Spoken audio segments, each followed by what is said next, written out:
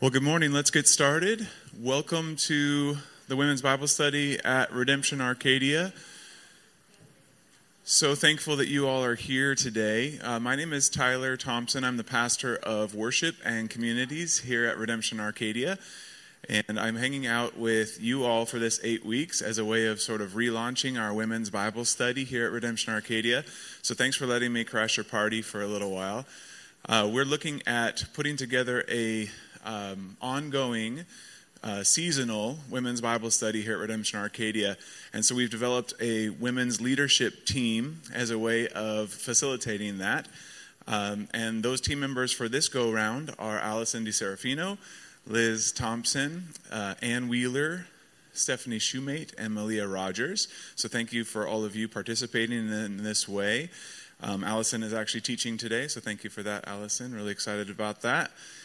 We also want to let you know that there will be an ongoing leadership team that we'll be developing along the way. So if you'd like to participate as a part of the Women's Bible Study leadership team, we'd love to have you do that. There's a sign-up sheet right there on that stand that if you'd like to participate in that, go ahead and sign up your name and let us know how we can contact you. And we'd love for you to participate the next go-round, which will probably be in the summer or the fall or maybe both. There's also on that sign-up sheet, there is a place to fill out sign-ups for if you'd like to bring snacks or drinks to this meeting. Thank you so much to Susan for bringing them today. Where did Susan go? There she is. Hey, Susan, thank you so much for bringing those today. Really appreciate that. So today we have Malia leading us in worship and Allison teaching, and we'll do some discussion and some prayer at the end as well at the tables. And we do want to let you know that we added another child care room and more child care helpers because there's lots of kids coming to these, which is super cool. So there's more space available now. Tell all your friends that's available. And we also want to let you know that the mother's room does have streaming as well. So if you need to be in the mother's room, that's a good place also to catch what's going on. Let me pray for us. God, we're so thankful to be able to gather together with you and with each other. We are thankful for this Women's Bible Study at Redemption Arcadia, and God, we're grateful for the work that you've already begun to do in this group. Lord, thank you for the ways you're doing your work in the various groups that we have, Men's Bible Study and small groups, Sunday morning gatherings, kids ministry, youth gathering. God, we pray that you would bless your people in all of these things. Lord, we pray that you be glorified in all of these things, that your name would be great here at this church and in our lives, and your name would be great to the nations. God, we pray that you would be glorified in all the earth. And we hope that today, Lord, you would teach us from your word, that as we worship you, that you would be glorified in the worship. Lord, that you would allow for your spirit and your word to work on us in ways that help us to walk according to your will and to your purposes. So we pray that you be glorified in all these things. In Jesus' name, amen. Amen. Would you stand and we'll read together Romans chapter 3, verses 21 to 26. If you don't have a handout, they should be around at the tables, so there's probably a few more around today.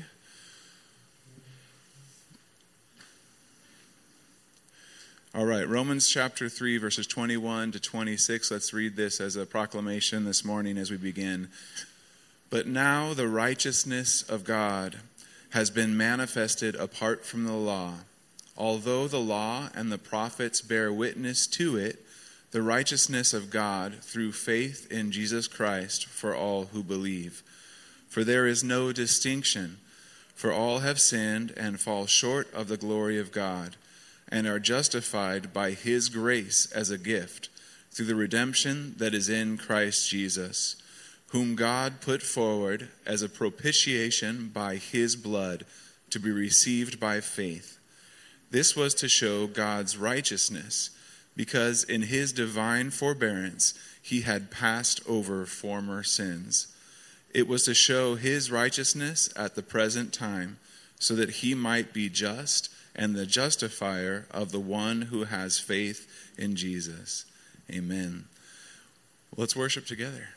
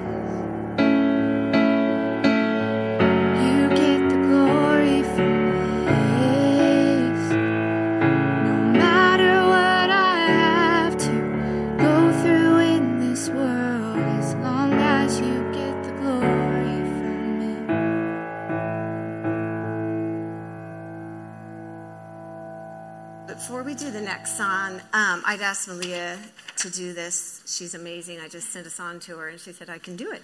But I wanted to tell you why I picked it. Today, we're going to be studying about the sinner who's forgiven. And what's interesting in it is the only dialogue is going to be between Jesus and Simon the Pharisee, and yet the main person is this woman. And when I hear this song, I think that this is what is going through her mind. I can imagine what it would have been to have been so known as a sinful person. I especially love in verse 1 where she talks about, if you had not loved me first, I would refuse you still. And we're going to unpack that more. And in verse 3, she said, now, Lord, I would be yours alone and live so all might see. And think about, like, if you were known as a sinner, you'd want to be hiding. But because of what we're going to study today, you're going to see why she is willing for the world to see her. And it closes out with her only boast is in you. So I just encourage us as we sing this is our song too. Like, there is nothing we bring to him that he becomes ashamed of us about. So, thanks.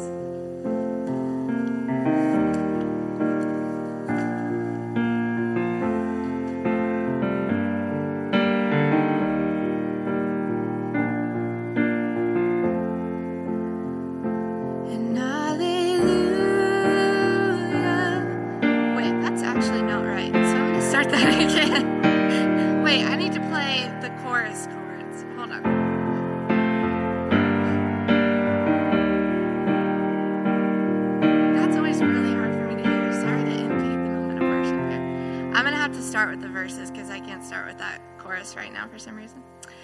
I once was lost in darkest night, yet thought I knew the way. The sin that promised joy and life had led me to the grave. I had no hope that you would own a rebel to and if you had not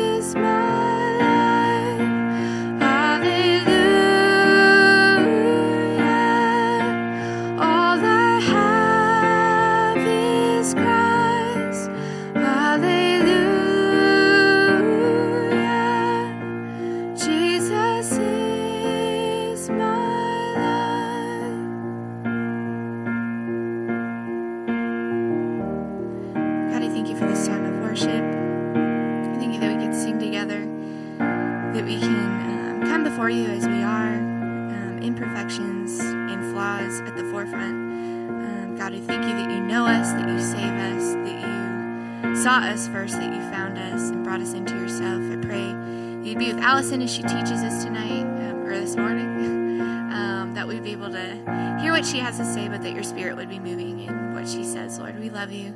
We thank you for this morning. It's in your name we pray. Amen. Amen. So, is that on? Yes. Okay, good. I'm just going to back this up a little bit because I feel like I can't see the sides. So, hello.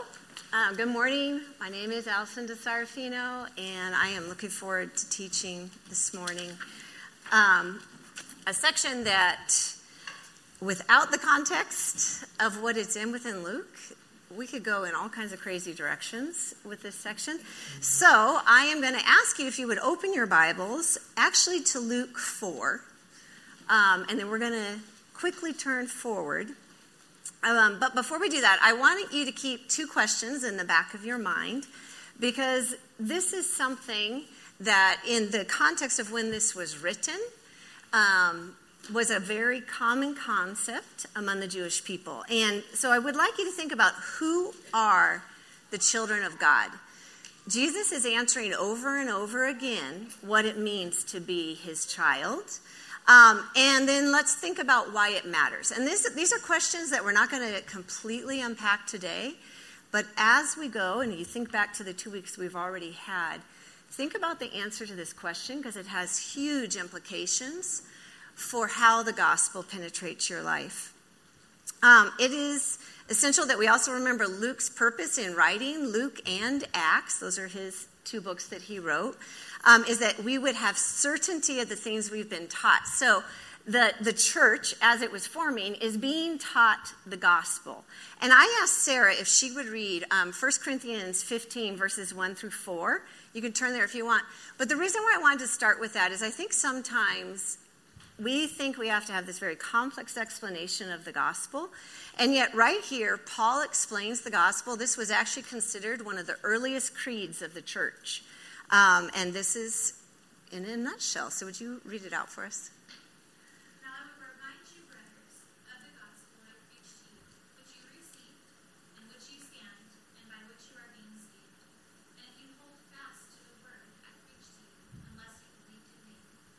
For I delivered you as first importance what I also received, that Christ died for our sins in accordance with the Scriptures, that he was buried, that he was raised on the third day in accordance with the Scriptures. Yeah, and that's right. Go ahead and stop right there. And he goes on about all the witnesses and things that the church would have been very familiar with. But I wanted to bring out a couple of things that Paul emphasizes there. First of all, he talks about what you believed. In other words, what you had faith in.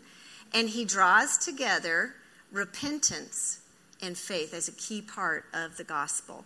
So I want us to keep that idea in mind as we move forward, and ourselves see why we have certainty that what we've been taught is true, and emphasizes that. So if you have Luke 4 opened, really fast, I just want us to kind of look at what has been unpacked ahead of this.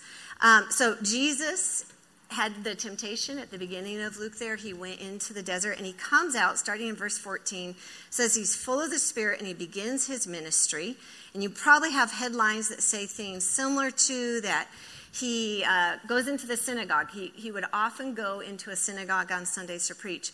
And one of the first things he does is open up the scroll, and he reads Isaiah 61, 1-2. And he proclaims that he is there in the Spirit of God to proclaim good news, liberty. He talks about giving sight to the blind, healing the sick, and that the year of the Lord's favor has arrived. And then he says something that's very provocative. He says, today this scripture has been fulfilled in your hearing.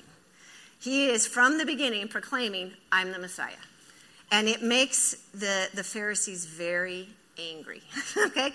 So from the beginning, you start to see the people are excited, and the Pharisees are very angry with him. And there, it says even in verses 22 to 29 about them being very filled with wrath towards Jesus. He goes out, he goes into Capernaum, And we have, listen to this laundry list. Between Luke 4 and 6, so you can slowly start turning, he is going to heal a man with an unclean spirit. The first week, we talked about him healing Simon Peter's mother-in-law. And then, after that, he goes out and all the sick are brought to him and he heals them all.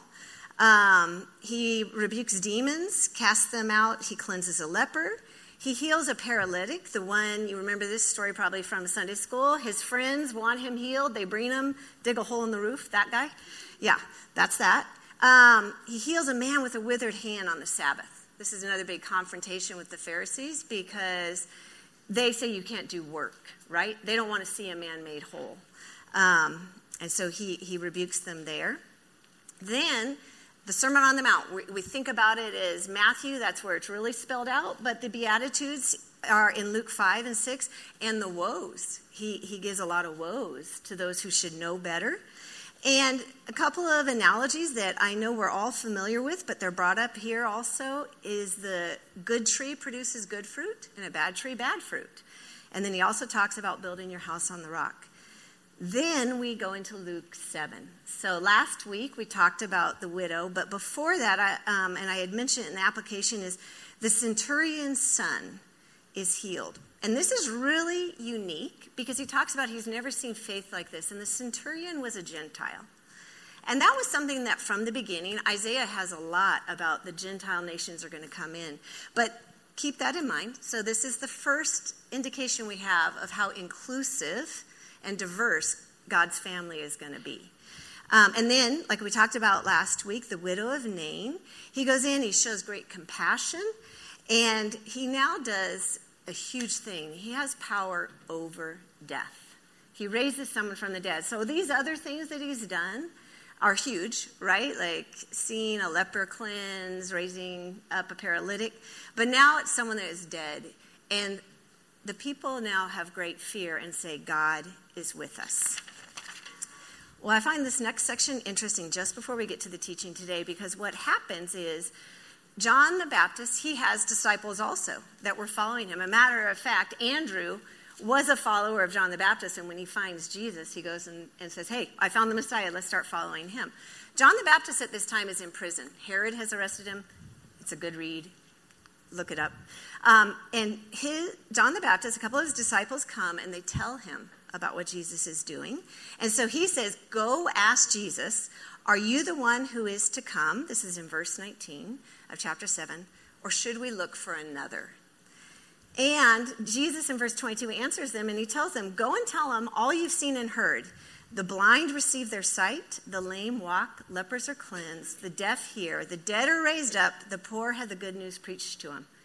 I opened with us reading Luke 4 because that is the first scroll that Jesus stood up and read. It's from Isaiah 61.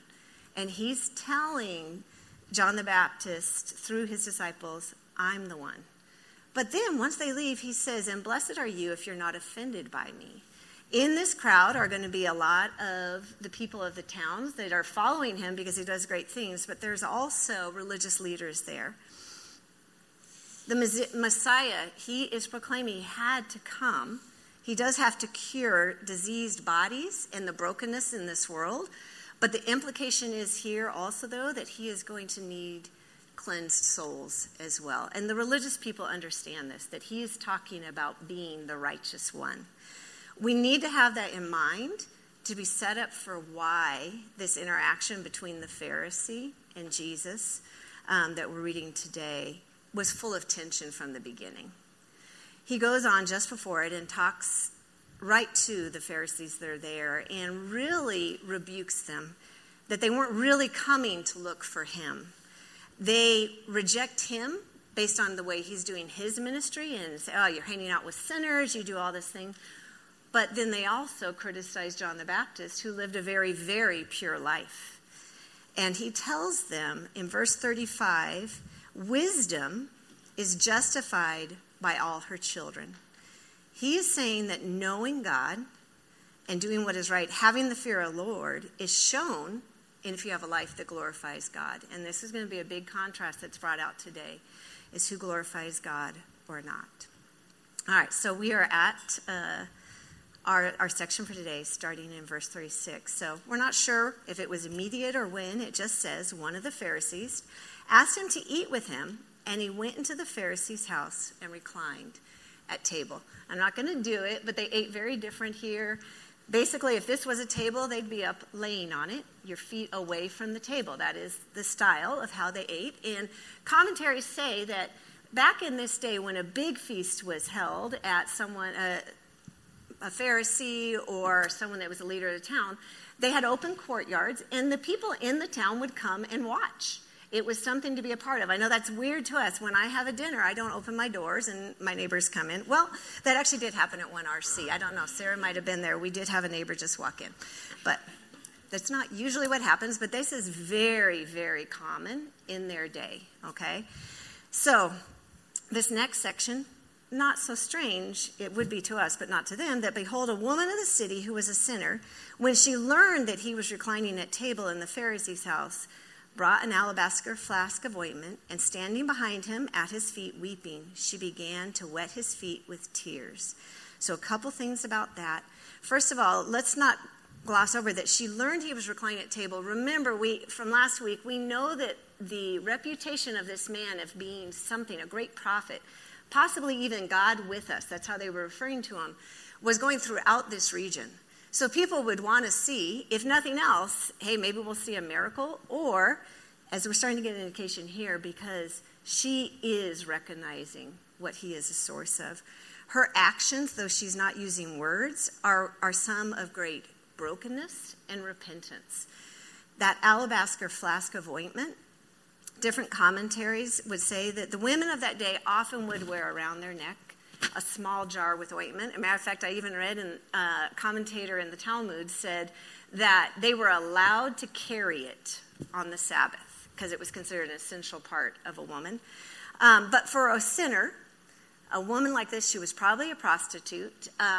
They also carried it as it was kind of a part of their job, I guess you would say. Make them smell well and all things, but it was also usually a very expensive oil. And so in a sense, it's like they're carrying their bank account with them. So for her to take this and pour it over him, she is showing that he has great worth to her. So she is going to be weeping, standing over him. She wipes his feet with the hair of her head, kisses them, and continues to anoint them with the ointment. Now when the Pharisee who had invited him saw this, he says to himself, if this man was a prophet, he would know that what sort of woman this is who is touching him, for she is a sinner. Let's think of that word prophet. So a prophet is someone that speaks with God's authority. That's a position of power, right? Someone that you would listen to. But let's see now how the Pharisee is actually going to address Jesus. So Jesus answering, so Jesus knows what he is thinking, knows what he's mumbling, says to him, Simon, I have something to say to you. And he answered, say it, teacher. Now, a teacher, in that word specifically, when I looked it up in the Hebrew, just meant one who teaches things concerning God. Okay? It does not indicate authority. There's other words for that. It indicates that he kind of sees him as an equal, right? So Jesus is going to open with a parable. He says, a certain moneylender had 2 debtors. One owed him 500 denarii, and the other 50. When they could not pay, he canceled the debt of both. Now, which of them will love him more? Simon answered, the one, I suppose, for whom he canceled the larger debt. Well, yeah, duh, right? And he said to him, you have judged rightly. Then turning to the woman, he says to Simon, do you see this woman? I want to pause on that. The first thing he's asking to do, obviously he saw who came in. In his mind, he's like, well, if Jesus knew who she was. But he's asking a deeper question about seeing. Do you see this woman? And now he's going to kind of bullet point the way that Simon has shown disdain for Christ and the way she has shown honor and love for him. I entered your house. You gave me no water for my feet, but she has wet my feet with her tears and wiped them with her hair. You gave me no kiss, but from the time I came in, she has not ceased to kiss my feet. You did not anoint my head with oil, but she has anointed my feet with ointment. Therefore I tell you, her sins, which are many, are forgiven, for she loved much. I want to pause there so we think about these things. The water for her feet, very common. We've mentioned this before in other teachings. We talked about it in John 2. It was dirty. You're walking around in sandals. So you treated your guest with honor by giving them a way to clean off their feet before they would lay at the table. That would just be common courtesy. You would kiss a person, welcome, like if you've been in Europe, the way they do that uncomfortable thing. I always hit heads. I can never go to the right way. And then they would anoint their heads with oil. It was very dry, but this was a way of showing honor to someone. And yet Simon, who knew to do all that, chose not to do it, even though he had invited Jesus in as a guest. I can't think of a more offensive way to try to put someone in their place than to do that. And yet she, by her very actions, was making up for where Simon was deficient. Now, Jesus doesn't brush over her reputation. In verse 47, if you look at that again, it says, therefore I tell you, her sins, which are many, are forgiven, for she loved much. This repentance that is being demonstrated by her, it comes from the center of her affection being Jesus. One thing that really stood out to me here is this link between repentance and being able to have true love. If I'm loving out of self-preservation and wanting power and authority, my love will be limited because it's based on what you can do for me. She is loving out of who Jesus is, out of that repentance of that I can't. Just like in that song, I love it how she talks about I could never bring anything to you. She knows all she has is Christ. So she says that she has loved much. Remember, who is forgiven little loves little. It's that tyranny of self. The more I think I've got it together, the more I worship and build up who I am, and the less I need Jesus. I start lowering him down to the level of good teacher. What does he have to say about this? Let me think about it. We act like people who are loved very little instead of loved very much. And now see how the people that are around, because there's people at the table and people standing there. It says, when those who were at the table with him began to say among themselves, who is this who even forgives sins? That's huge, because a teacher would teach you about God. But who is the one that can forgive sins? They knew only the Lord could do that. They are the people around starting to see Jesus for who he is. And he says to the woman, your faith has saved you. Go in peace. This faith, that word is sozo in the Greek, and it means to make well, to restore you to health. Go in peace. I wonder if we think about that there is a direct link between being repentant over sin, because we have faith in who Jesus is, and then the peace that comes with that. Not a laundry list of things to do. Not a way that now you need to make up for it, but rather this peace, this security. That word is irene, and it means security, safety, prosperity. It also means felicity, happiness. This is a peace that is okay with where you are because of Christ being in you. So I want us to pause, though, and go back to verse 47, because there could be a misunderstanding here if we had this out of the context of the rest of Luke. Because you could read this and think that, well, I might need a great debt to be able to have great love for God. I know. We've been going to church. We know that that's probably not the right answer. But just pulling this out by itself, we could get in trouble if we're overgeneralizing it. I want us to recognize in it that it says, therefore I tell you, her sins, which are many, are forgiven, for she loved much. That word for is evidence of something that has happened, the forgiveness. It's part of why I had us read Romans 3 when we started, because I love in Romans 3 how it just from the get-go is like, hey, for all have sinned and fall short of the glory of God, but it's his great gift that has forgiven us. He is both just and the justifier. The fact that he justifies us gives us that ability to love him well. And as we talked about the very first week, if we love God well, we will love each other. It just is the natural outpouring. We will live in that grace, and that grace will generate a love that sustains us and builds us into a closer relationship. So, as we go into the time of application and discussion, I want you to think about what it looks like to be God's child, like we started about. And why does it matter? Is that something we need to know? Why do we not need to know just about God, but about what it means to be in the family of God? So, that's all.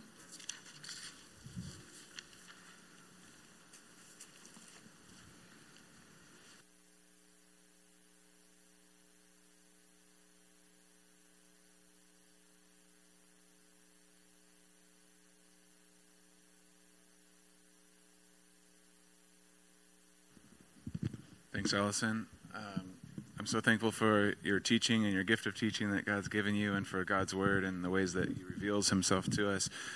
I actually am writing a song on this passage, and so I wanted to just share that with us today as a way of starting our application time. And started writing this song a while back, but it's come back around recently, and I'm actually going to record it in a couple of weeks. But I wanted to just share this with you all today as a way of responding. I'm so taken by this woman and her interaction with Jesus, and so this song is a song that's from her perspective.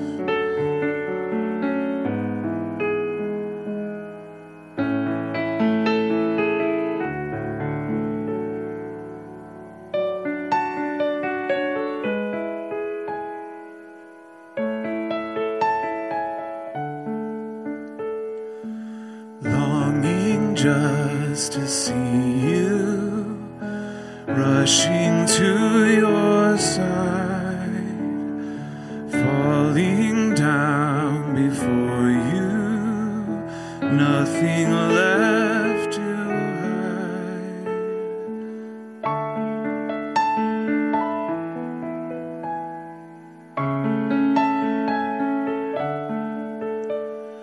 Crying in your presence, tears to wash your feet,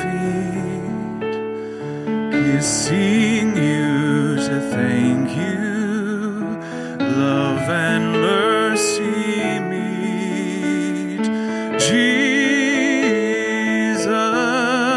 Jesus, Jesus,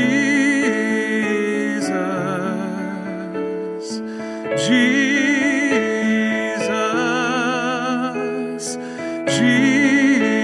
Jesus, I am here.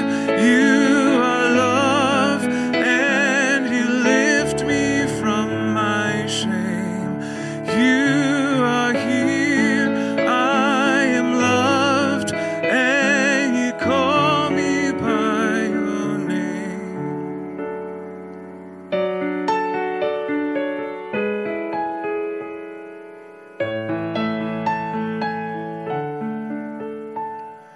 Hair instead of towel, oil to call you king, sins on sins forgiven, you have made me sing. Jesus, Jesus, Jesus.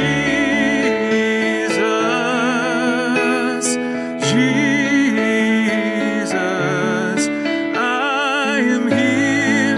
You are love, and you lift me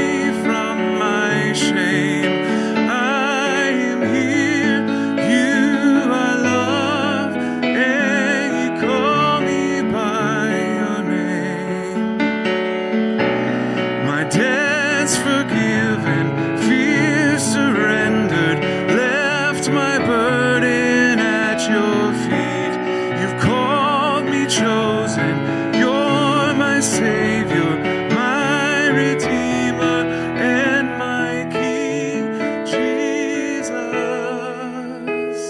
Jesus.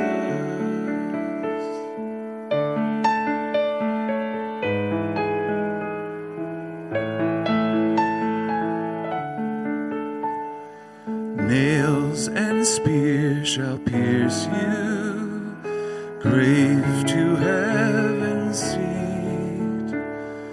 life for all who know you, love and mercy meet.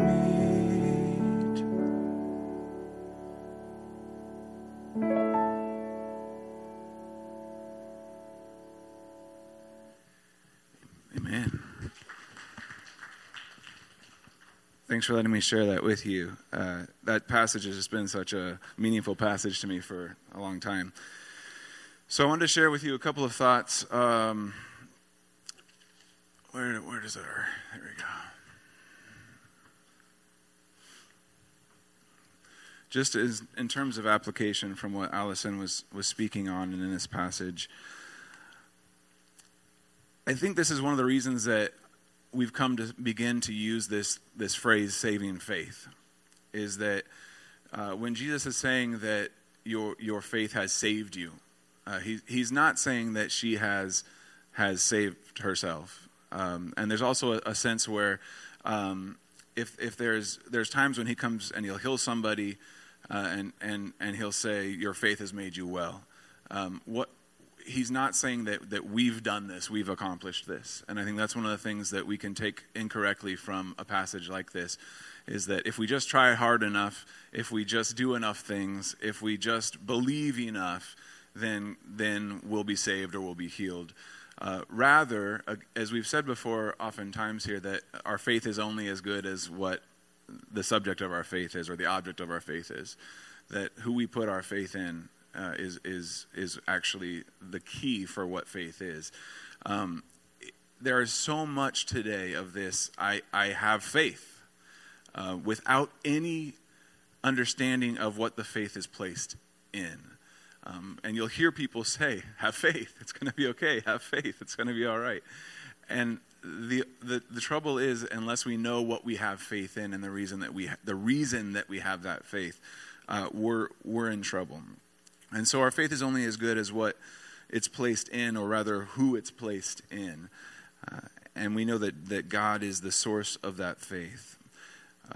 This is a theme that's throughout the scriptures. In Genesis 15:6, when God is first hanging out with Abraham and making his Abrahamic covenant, there's a sense where this faith, this belief that Abraham had in God's word, is what was credited to him as righteousness. And so that says, Abraham believed the Lord, and it was credited to him as righteousness. In other words, this belief that God is who he says he is, and he'll do what he says he'll do, and for that to be the ruling authority in our lives, is what transpired between Abraham and God, in a way that indicated that this faith that he had in the Lord was credited to him as righteousness. And in Ephesians 2:8, we read this last week, it is by grace you have been saved through faith.